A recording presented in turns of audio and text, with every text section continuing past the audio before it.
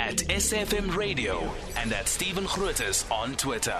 23 after 7, good morning. As buses and taxis and cars will be full during the great Christmas getaway today through the weekend, the bus company Intercape says it's now going to court to get an order that the Transport Minister and the National Police Commissioner, Fannie Masemola, are in contempt of court for failing to draw up a plan to protect their buses.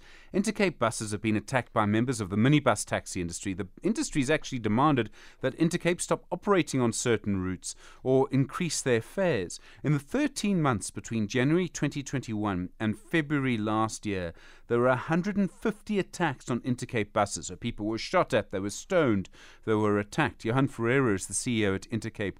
Johann, good morning. What is it that you want from the court? What do you want a judge to say now? Good morning, Stephen. Good morning, listeners. Well, today is the day when we will really test the judiciary system in South Africa. We applied for contempt of court, and the National Commissioner of Police and also the Provincial Commissioner of Police in the Eastern Cape will come and have to explain why the police failed to protect the Intercape buses. So they were supposed to draw up a plan, as you say, and that plan was enforced by the court. Although we believe, and at the time and still believe, it's not adequate, that plan has fallen way short of what is necessary to safeguard the coaches.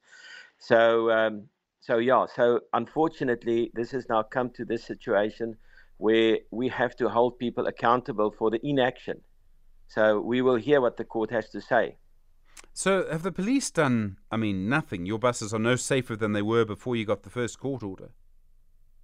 Yeah, that is correct. That's unfortunately correct. And the police say they don't have the necessary infrastructure. They don't have extra boots on the ground.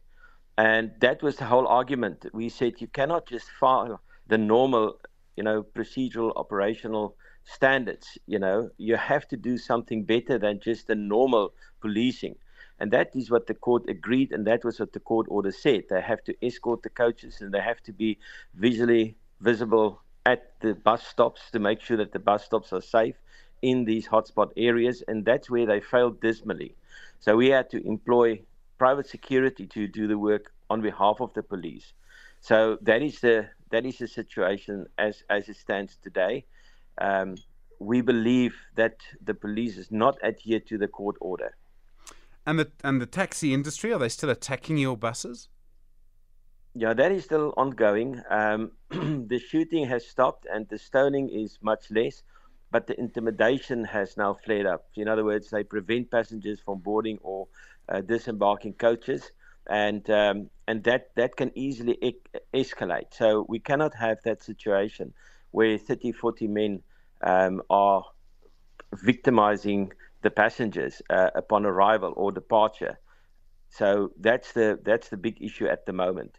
And yes, it did escalate, and there was stone throwing afterwards, but not just one incident. You mentioned there's 100. We are now sitting at 175 cases, and 40 of those 175 cases came after the judgment, where the court said you have to protect. So there's 40 cases that we've recorded where the police were not able to assist. They were not there to escort, and buses were further attacked.